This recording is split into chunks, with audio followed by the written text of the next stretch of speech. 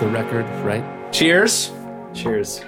Good to see you, Trey. Good to hang out. Yeah. Episode 15 of Off the Record with Nick and Trey. Here we are. You know, last week we talked about riding the wave or catching the wave, and like people trying to get on the front of hype, and how that's not totally, Or rely on hype as their whole game. yeah, I guess. it's a game you can't win. Yeah. It's a game you can't continue to win. But yeah, so this week we're in a new week, episode 15. 15 weeks in. What a commitment this has been. That's been so sweet and rad. A couple days ago, yesterday, the Mars, whatever it's called, landed. Insight landed. Did you get to watch any of that?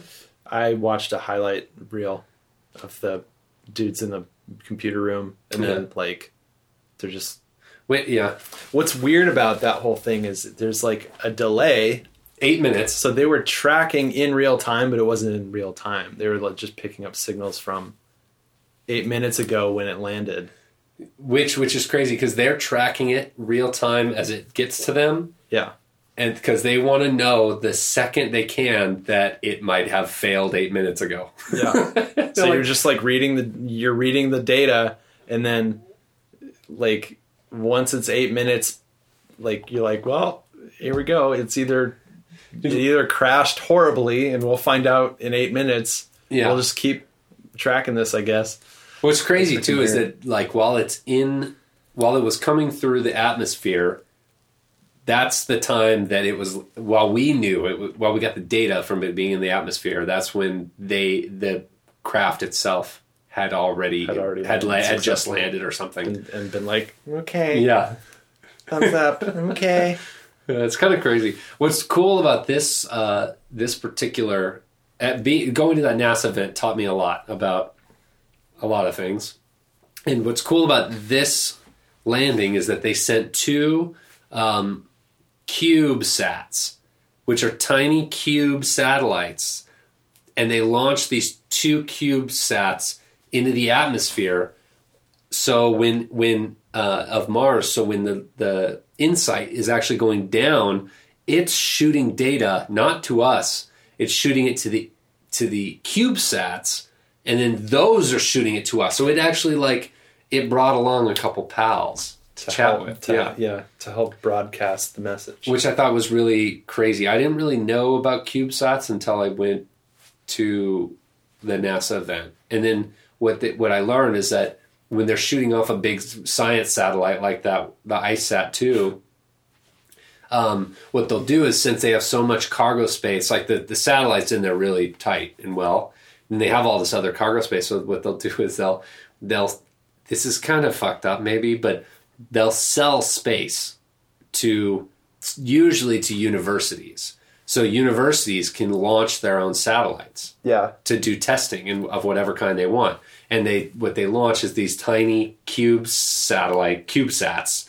that are I don't even know what they do or look like, but you can do whatever tests you want with them. Yeah. And so then I thought that was cool when I was there. And then to hear that they use those same types of CubeSats to relay the data from the InSight, I thought that was really dope. That is cool. I'm actually I'm interested in this one because, the rover was a thing, and that was really exciting because it was like a little robot, trekking along on the surface.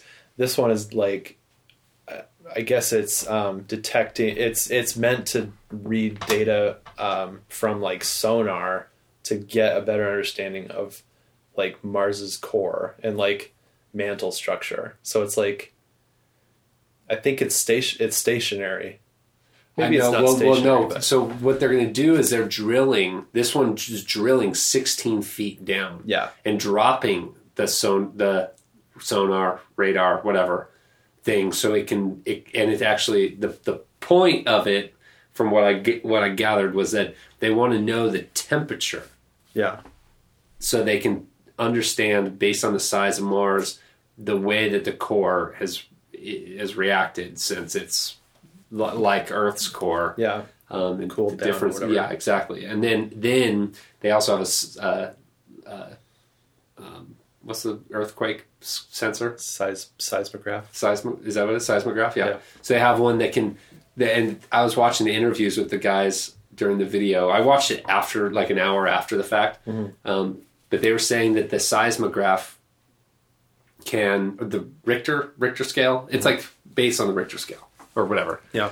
It can measure shifts down to a fraction of the width of an atom. That's so stupid.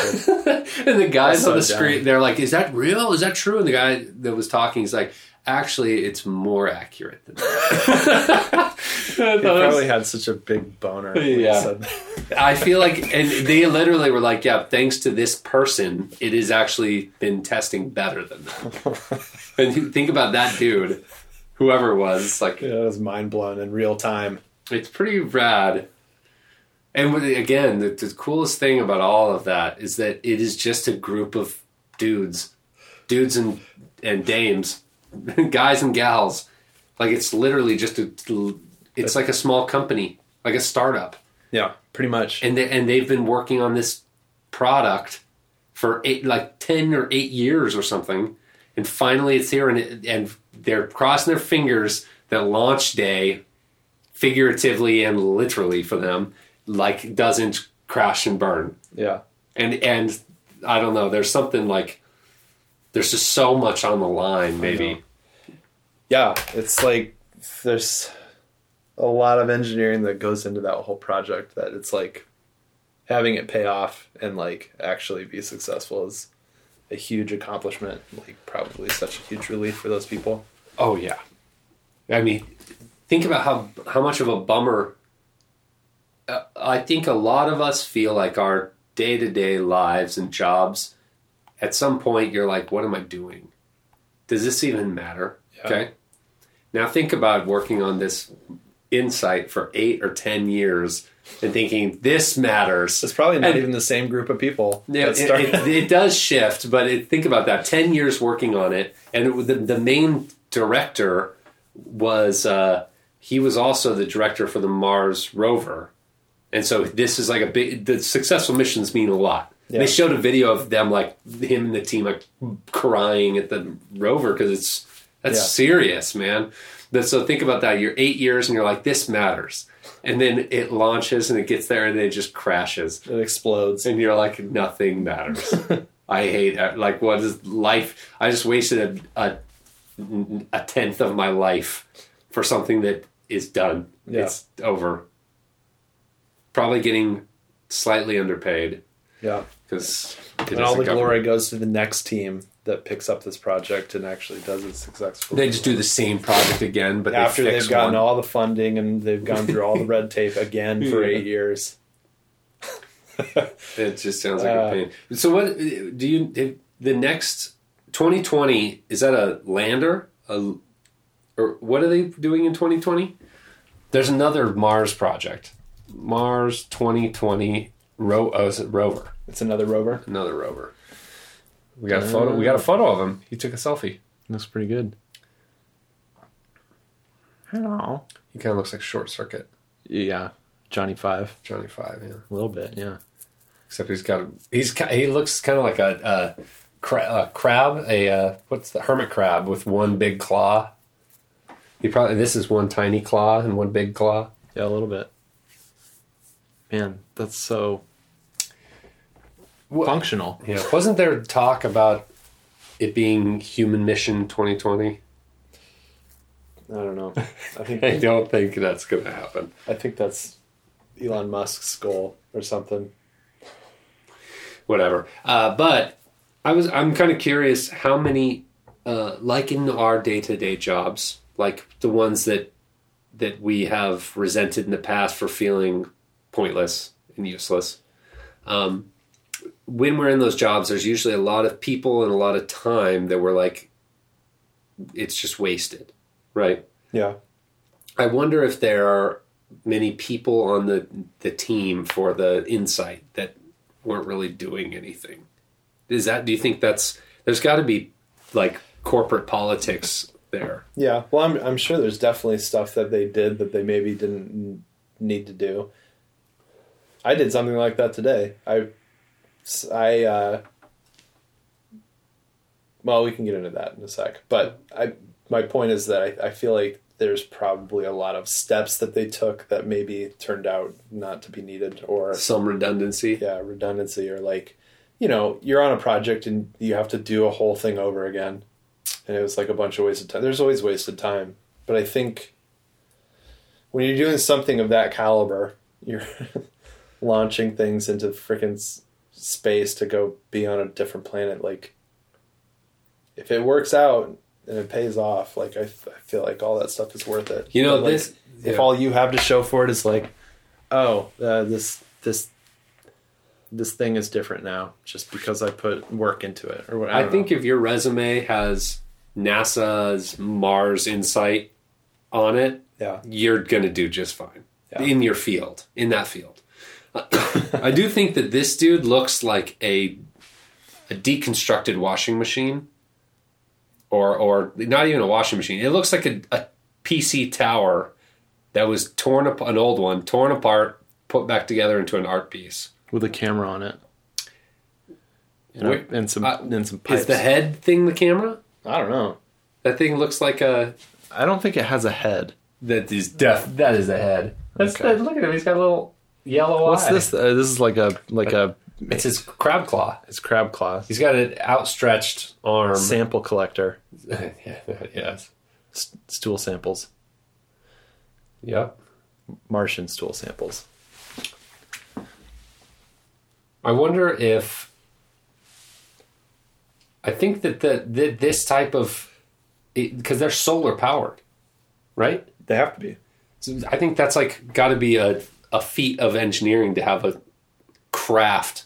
The only Earth probe on a planet is just this solar powered little dude. Yeah. Doesn't need any fossil fuels. Just freaking Sheryl Crow soaking up the sun over there. Telling everyone to lighten up. So, on to what I have been thinking about, which is last week we talked a bit about abundance, and then Thanksgiving, and the kind of how a little nauseating it is to be in America during Thanksgiving, Black Friday, the whole holidays. Actually, America in general right now is kind of nauseating. People getting tear gassed at the border and all sorts of bullshit. So, the concept of abundance and in a positive way is really great. And the way to live an abundant life in which you don't need excess, because the life is the abundance. The work-life balance is perfectly balanced to where you're not being sucked into work, or you're not, it's just a perfect balance. And I think that in my mind, and in the this book I was reading called The Art of Nonconformity, which is really dope, and you all should read it. Audiobook is what I listen to. Audible, sponsored by Audible. Getting all the hits. I'll just call them out until somebody gives us money. Yeah. Next we'll mention Quip later too. Yeah, that's the hot new sponsor as well. We'll get there. But in that book, he talks about living a life of abundance, which would in a positive way. And then that's last week we were talking about Thanksgiving. Black Friday happened. Thanksgiving happened actually after we talked, and there was people going to Black Friday things, running people over again. There were shootings on Thanksgiving. It's all fucked up. Yeah. That's not the life that I'm promoting. But it's easy during the holidays to want a ton of shit. And as musicians, it's easy for us all the time to want new gear. Or any creatives. Like the photographers want new lenses or new filters and new whatever, and designers want new Wacom tablets and developers want new calculators or whatever the fuck you guys like. It doesn't matter. And the concept of abundance in this book, I think, in this way, or in this context, talks about having what you need that makes you that you find yourself fulfilled.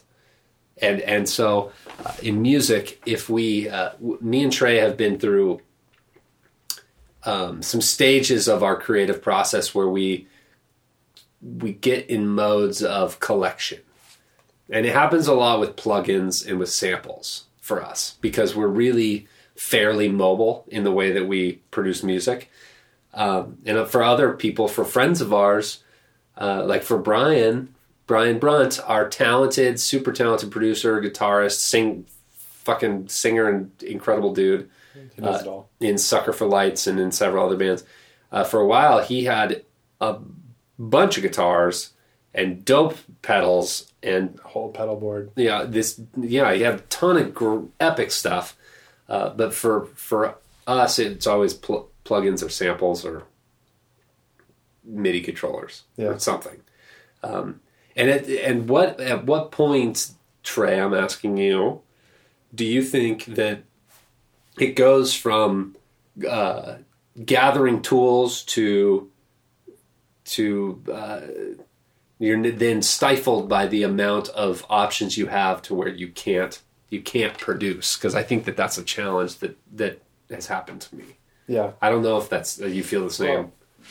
Well, what you were saying about how like most of the stuff we get is like electronic. So if you're working on something, you're like, oh, it'd be really cool to have this on this song, this like specific sound or whatever. You don't have anything that sounds like that, so you go and seek out like, oh, I wonder if there's any free sample packs or something that I can get, or some kind of plugin that does what I need. Or if Vengeance Sound has a new pack, that we can pay and download. Yeah. So you just kind of like you find stuff and you collect it for specific purposes, but then you just have a bajillion samples in your library because you downloaded a whole pack.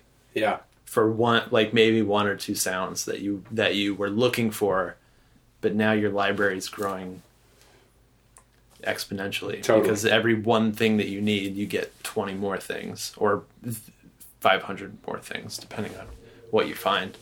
So it's like you're just like building up a stockpile of stuff that you will probably never use, but you have to sift through to find what you want. But we get excited about the options of like, well, I might use this. I don't know. Like, maybe I could, like, I'll go through the freaking samples or like synth presets or whatever. And like, I'm looking for something, but I'll stop on something. I'm like, oh, that's cool. I could use that for something else. Yeah. I'll come back to that. I literally can't think of one single thing that I've had that conversation with myself about. Yeah. I don't know. Like, I might find it someday. Like, find something that I thought was cool. If you don't save it right then and there with, like, something you'll recognize. Even the shit that we make, like, custom or whatever, we can't even find because we put a title on it that's really, like, spur of the moment weird. I feel like we name them fairly accurately of where our mindset is. We've established a naming scheme that works, but prior to that, there's stuff that we've made that we probably will never find again because it's just like something random. We'll never find it. And I think that the bigger challenge is that when you find one pack that you think is going to be good, because those packs are so big, some of them are like 500 gigs or something insane. While that's downloading, you might as well poke around for some others, right? And you got the dopamine hit from getting that one. Mm-hmm. You're like, that felt great. I technically am still on the market because I haven't gotten the sound I want. I wonder what else is out there. Yeah, exactly. So then you kind of cruise through all these other sounds, and then you find some others. Then you've got not one, but you've got 5 new libraries that you'll never get through. And then all of a sudden you have, like, I have a hard drive that has hundreds of gigs of samples.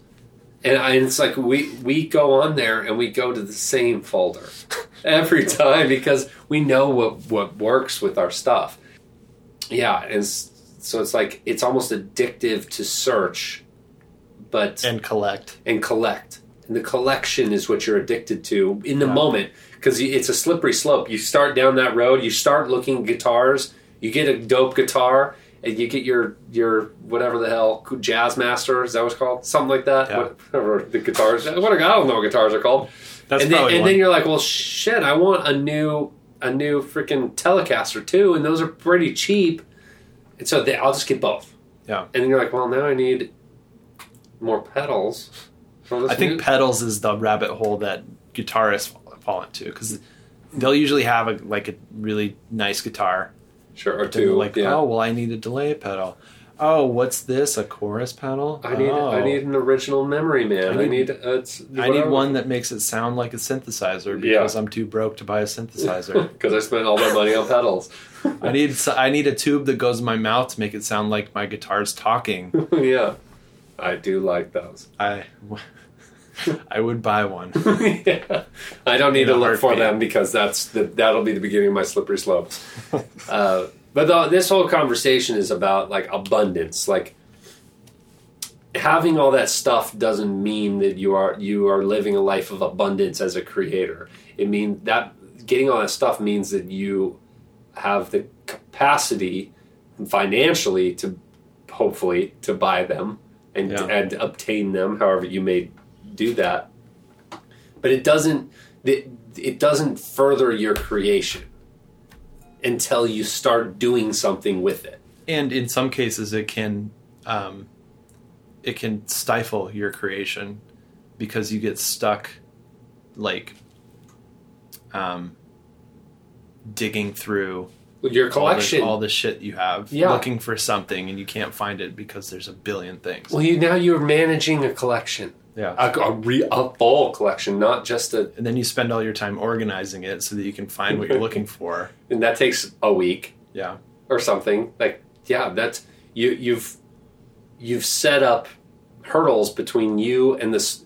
All you were trying to do was to find like a freaking vocal chop for a reggaeton beat, and then now you're managing a whole hard drive of samples that you don't know. You've forgotten the purpose. Yeah, you've lost track. And the point is that what we've learned,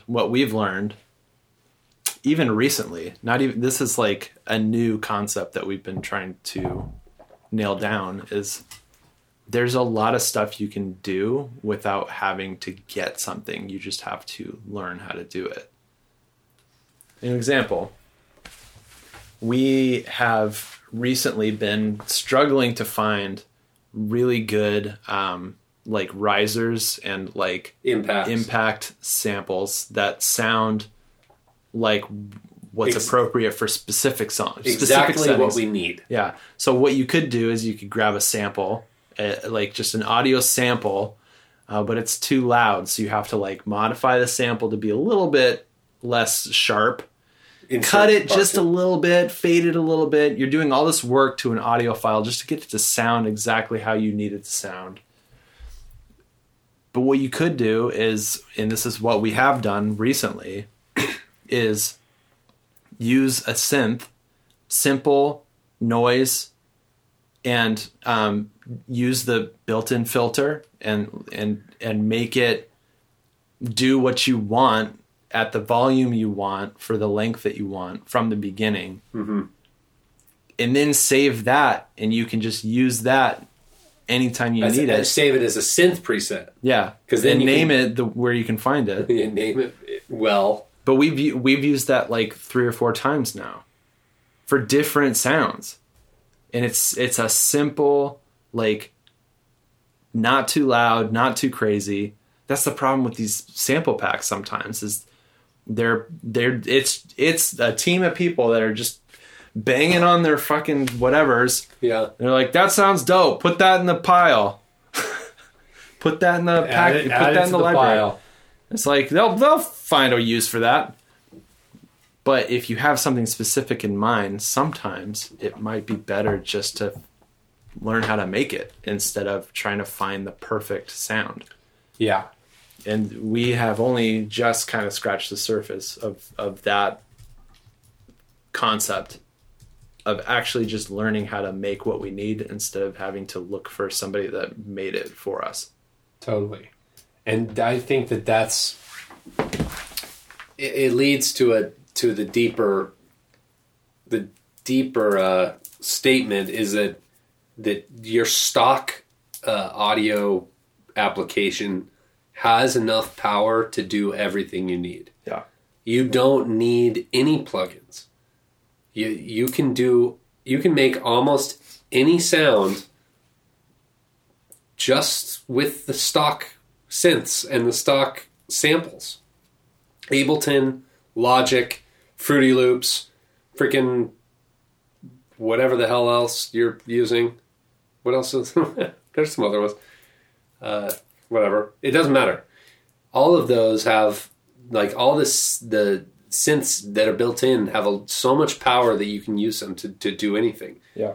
And it's interesting we're talking about this because I recently was watching, there's this tutorial guy on YouTube that shows how to replicate pop songs in stock Logic synths. Yeah. And so he was doing he did a Bruno Mars track. He's like, cool, yeah, this track in Bruno Mars' stuff is there's tons of live stuff. Yeah. I assume. Yeah. I have to assume. Maybe I'm wrong.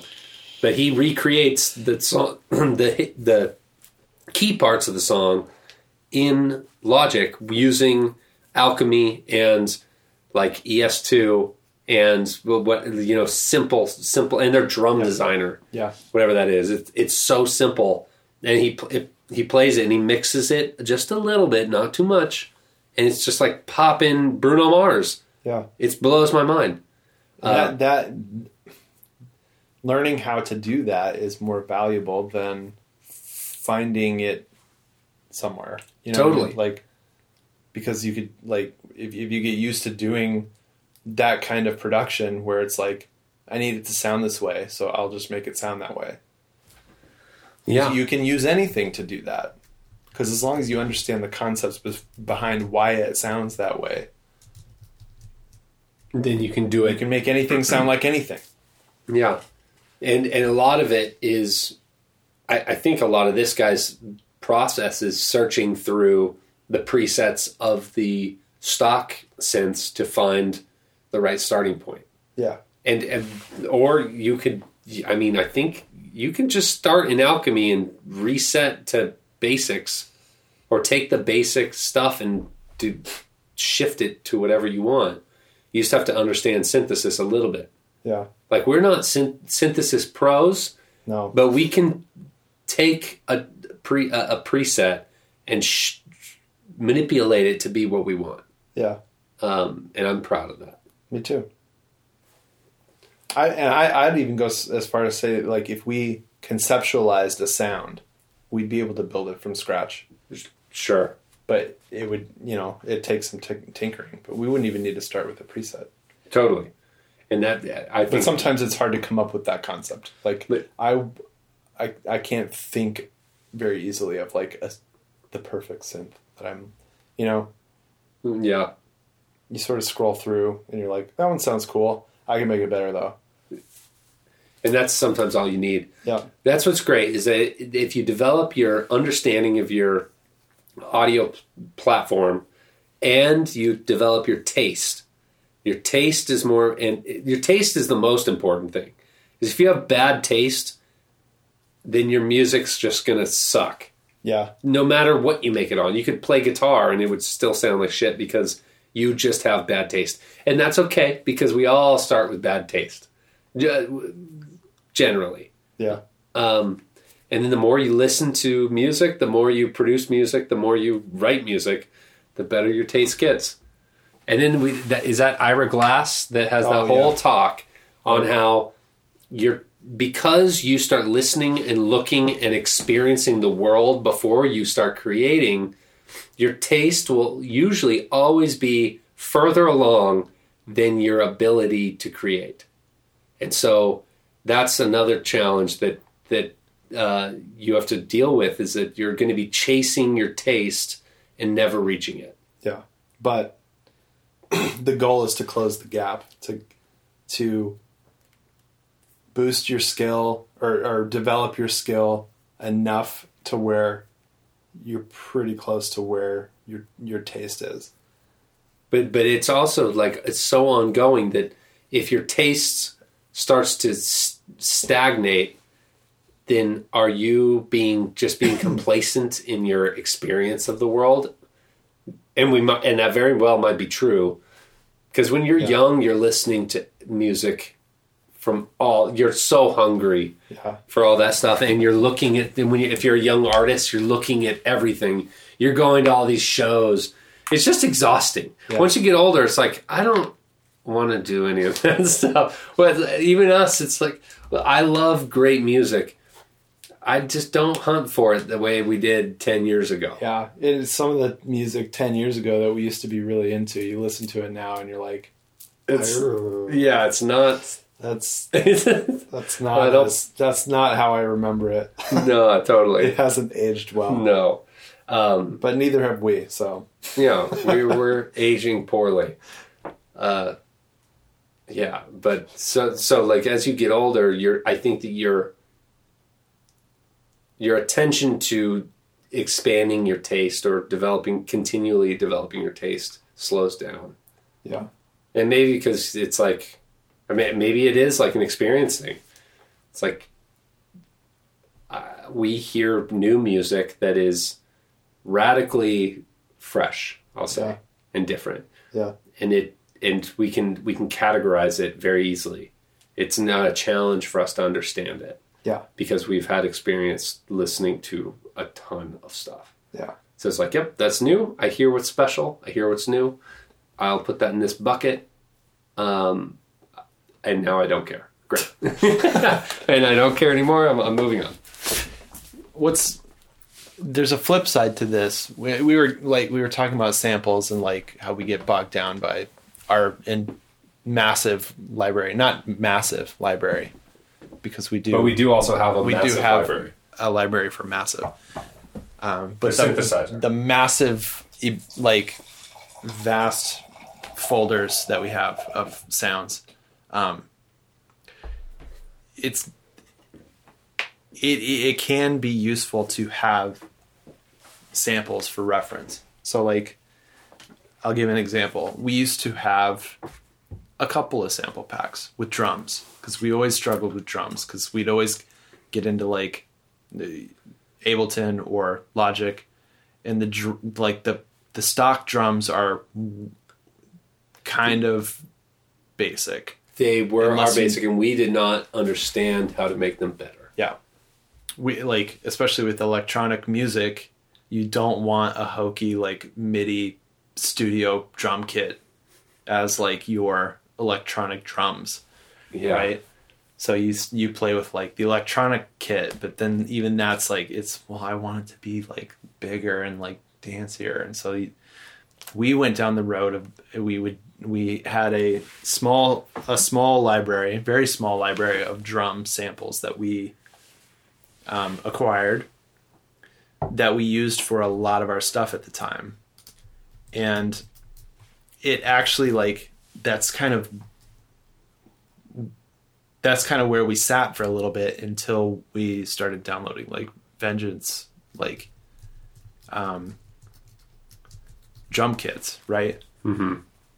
And I remember when we got these new samples, it was like the kicks were so punchy and rad, and we redid all of our music with new drums because they were so much better than our old drums. But we had not even considered how drums could sound until we listened to the drums in this pack. Yeah. So it's like, I guess where I'm going with this is like, if you don't have any inspiration for what sound you're going for, it can be useful to to get some of these like professionally Produced. and curated like sample packs of a certain genre that you're like trying to kind of go for, just to not only use them but also listen to how they are made. And now we have all those samples still, and when you start to understand what they are, you're like, oh, that's just a freaking bit crushed snare that has a ton of reverb on it, that has it's side chained, so it it kind of has this like effect on it. Yeah. And it's like, I could make that, but you wouldn't think to make that unless you heard it first. Totally. Alone, isolated, not in a song, just like, that's just a kick that's got a fucking fat sub to it. Yeah. Like Our layered kick, and then with a sub kick with the tone, and then a high kick that's high pass filtered, and then a tiny bit of slap reverb or something goofy like that. And you're right, when it's in context of a song, it doesn't matter, because if you hear it and it sounds good, everything's working and you like it. That's kind of it's not super, it's kind of subjective, but you hear it, sounds good. They have good drums in their track. They have good samples. You make that assumption. Then you hear the sample and you're like, that's the simplest thing I've ever heard. Yeah.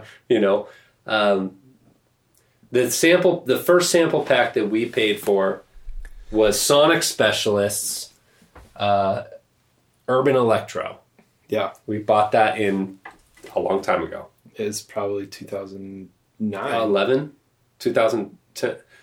We released from Satellites in 2010. Yeah, it was probably 2010 or 2011. Yeah. But yeah, so... But the value that I see in those is not only hearing the individual samples, which is really valuable, but also hearing nowadays... In my day, they didn't have this. Nowadays, they'll put the demos of how they market. It's marketing. Mm-hmm. They'll put the songs that they produce that are the perfect dopeness. Yeah, and you can literally remake the demo just by dropping in all the samples from one the synth folder. Demos. They'll throw in synth loops, and then it's like, holy shit! I can actually start to piece together what the concept is. So if you wanted to make dance hall beats, they'll give you the samples, but they'll also give you loops, and then they'll give you synth loops and bass loops, guitar loops. They'll give you some vocal chops. They'll give you everything just to play around with. And then you understand more than just making your simple 4-on-the-floor dance beat with dance hall samples. Now you're making dance hall beats with their samples, because it's not the same. Yeah. And that's what's I think is really special, because they actually introduce you into that genre. Yeah. And it's almost like being able to take a song that already exists out in the world and be able to break it down into the smallest pieces to figure out how each part works.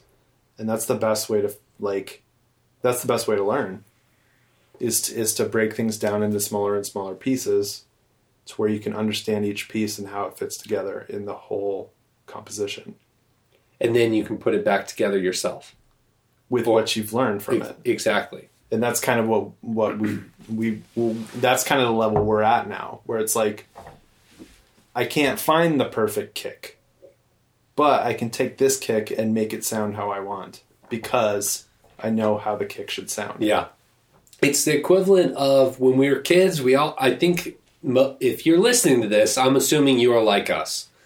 And I think people like us, when we were kids, used to take random things apart. Not all the time, but probably at least once. You take apart something. A remote control, a radio, a VCR, A microwave. There's that's dangerous. There's pieces in there that you could fuck yourself up with, just so you know. Yeah, microwaves, that's a shady one. But the point of that is that you take it apart when we're kids, and you get to the point where you are no longer learning from the pieces that you're seeing because they're so complex. Like even in a radio, the components don't make sense unless somebody informs you of what they are doing. Yeah. And that is what is so great about electronic music or produced music, is that you can take the presets and just mess around, and there's YouTube where you can learn. Yeah, I mean, even now, kids can probably take apart a radio and then pull up a YouTube thing and learn whatever all of it means. Oh, this is the speaker. But back in our days, we were just stuck with a broken radio and then that you couldn't even put back together. You lose all the screws, and you can't figure out how one piece fit into a certain spot. And then, you get it put back together, and, it just doesn't close properly because something's not... And it doesn't work, or something. It doesn't work. But you literally... When we were kids, you couldn't learn what those pieces did, what capacitors would do. Like, what does this all do? I don't know. Even computers. I used to build my own PCs, not as a gamer, just as a desperate fucking computer dude. I'd find RAM on the street and put it in my computer because it was better than the shit I had. This will make it run faster, maybe. Exactly. It's I didn't know what all the components on a motherboard were doing. Yeah, and I just knew where to put them. I just kind of knew where to put some stuff. But now it's the whole world is there to inform you. You don't need to go and get 30 sample packs. You don't need to go and buy 20 synths. All you need to do is sit down and watch some YouTube videos and learn about your system. Learn about your platform, your interface, your DAW. Yeah. And that's it. If we would have we probably could have done this, but when you're young, you don't think about the wisest thing to do. You think about the thing that's going to make it easiest for you. Yeah, you're impatient. You're impatient. You're like, I want to make successful music now. So how can I get there without learning? And that's why there's so much lame rip-off, boring stuff. It's because the fastest way to make hit music is to rip off hit music. And it's that's lame. Because it's think about if Hanson came out with Bop today. Okay? Number one, I don't know how well that would do, but let's say it did really well. And then some bozo kid's well, I want to make hit music. And I don't know really how, so I'm going to listen to Bop, remake it a little different. Yeah, I'm going to change the lyrics from Bop to something close, barely different. It doesn't even matter. But it just is lame. Yeah. It's just lame. But at the same time, it depends on where you go from there, because that's how we started. We started not directly ripping people off, but we started with no knowledge, and we learned along the way. And only inspiration, and only impatience and drive to be good. Yeah, which that says something. As long as you're doing it, and as long as the follow through is you actually learning what you're doing, which we're still doing. Yeah. But as long as the goal is not to become huge, the goal is to learn how to be a good musician. And that's a personal goal. Becoming huge is a universal type of expansion goal. I want everyone to know my name. I want you're wishing upon everyone else to experience you. That's stupid. Your goals should be about you, not about them. Yeah. It's I want to know how to do all this stuff. Then it lets your mind be the creative part that puts together the cool stuff that then your technical side on the keyboard, because we're all working on keyboards, your keyboard typing in your fucking masterpiece in Logic. Without even a thought. Because all your goal was to better yourself. And that's like a fucking life lesson. Yeah. The more you invest in yourself and wanting yourself to know more about anything, the better opportunities you'll have across the board. Yeah. I don't know how we've had a lot of opportunities that I don't understand how we got them. And I think it's just brute force and charisma and enthusiasm. And follow through. We did everything wholeheartedly literally we did physically we did the best we could. Yeah.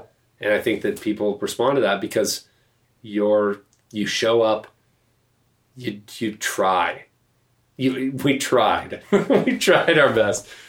And I think that people romanticize the music industry and the creative industry in general. It's like, like professional musicians. It's like, oh, I want to be a professional musician. I get to play music and stuff. But you got to think about it like the world is the world and the people are people. And at your job, wherever you're at, if you're listening to this, you probably have that dude in the office, shows up late, doesn't know what he's doing, asks you every question because you do know what you're doing, maybe, I hope, because I have faith in you. And if you don't know that person, you're the person. Yeah, if you can't point out that person, you are that person. But there's that person that's just not doing their part. And in the music industry, I know that there are bands and there are groups and there are individuals that just don't do their part. Yeah. And so it's like, it's the same as any office job. There's some asshole that's living the life playing bass for some band. I'm just kidding. He's probably the drummer. But it's always the drummer. They're taking it for granted because it's just not that interesting. Yeah. They're cutting corners. They don't care. It's like everyone romanticizes the concept of that lifestyle, but it's not. It's the same as any other job. Yeah, I think it comes from people idolize musicians for their skill. Sure. And so, but no, you don't think it's. I think it's more than skill. I think it's because culture has put them on a pedestal of celebrity.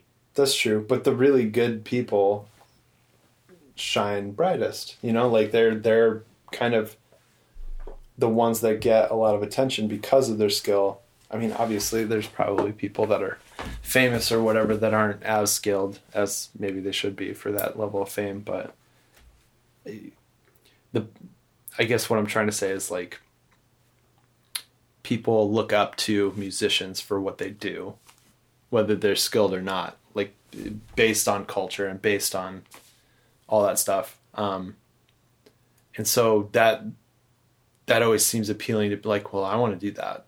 I want to be the one that's idolized. You know what I mean? Mm-hmm.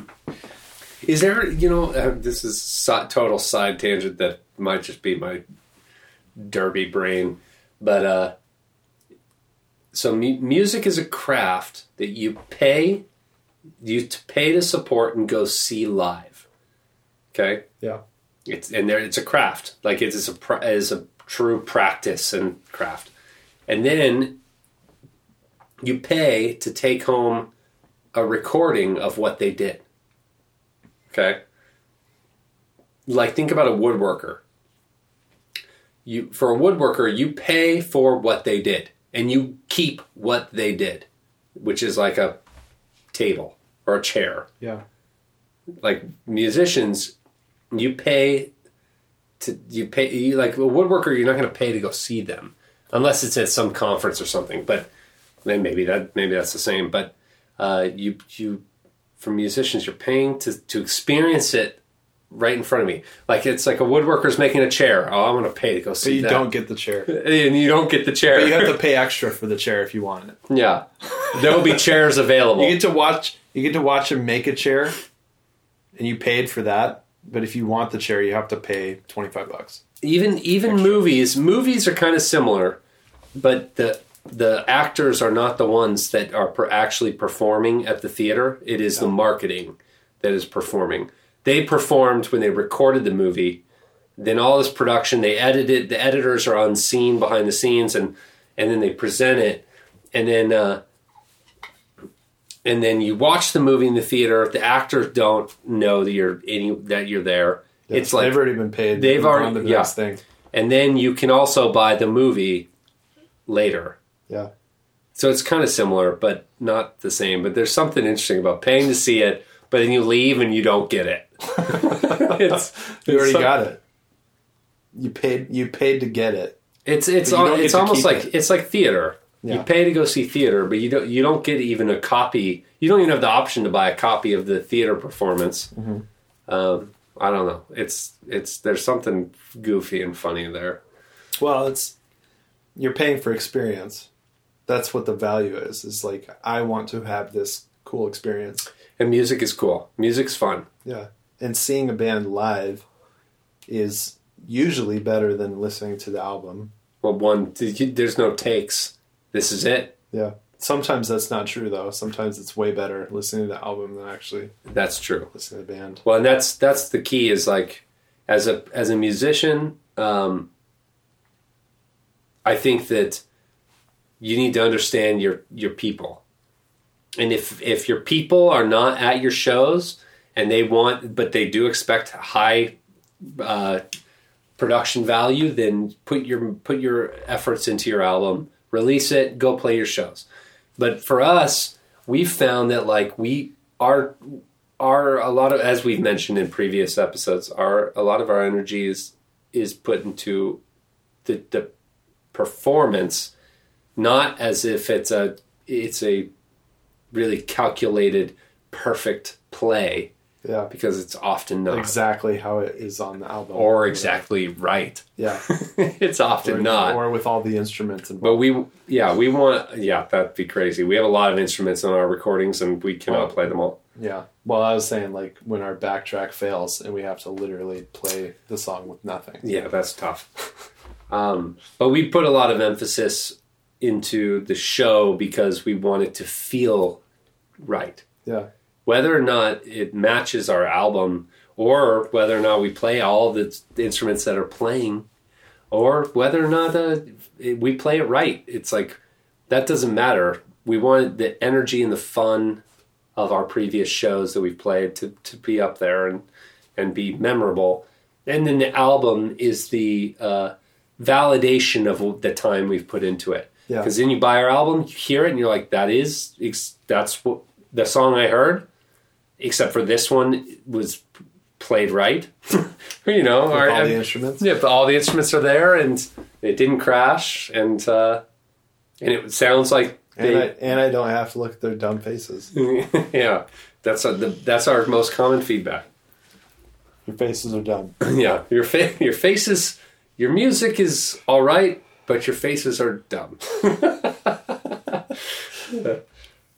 But yeah, anyways, so that was a tangent.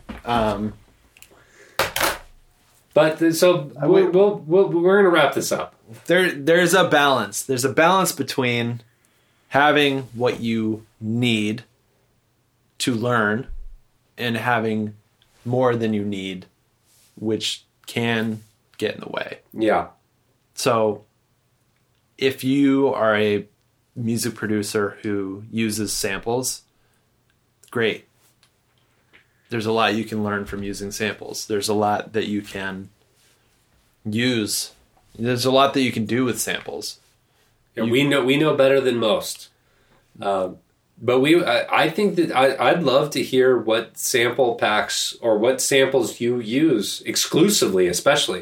Or plugins or whatever. Yeah. Feel free to, if you're on Anchor, send us a voice message. But also, I want to drop the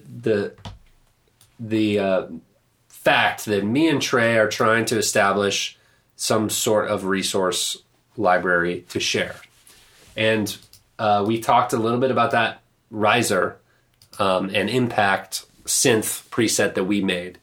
If you're interested in that, let us know. Because if you are, we will put that into a little zip file and we'll post it for you. But not until somebody lets us know. So, yeah, hit us up about that. But we would love to hear what you're using and if you found the perfect pack, this perfect preset pack or synth pack. Something you use all the time. Yes, that you use all the time and it fulfills your needs. We'd love to hear that. Because it's very easy. It's very easy to just go too far and get too much and waste too much time. And then you've wasted the time that you had to make something. On managing your files. Or, finding files, downloading files, managing files. And then by the time you're finally ready to make something, you're out of time. Yeah. We've done that.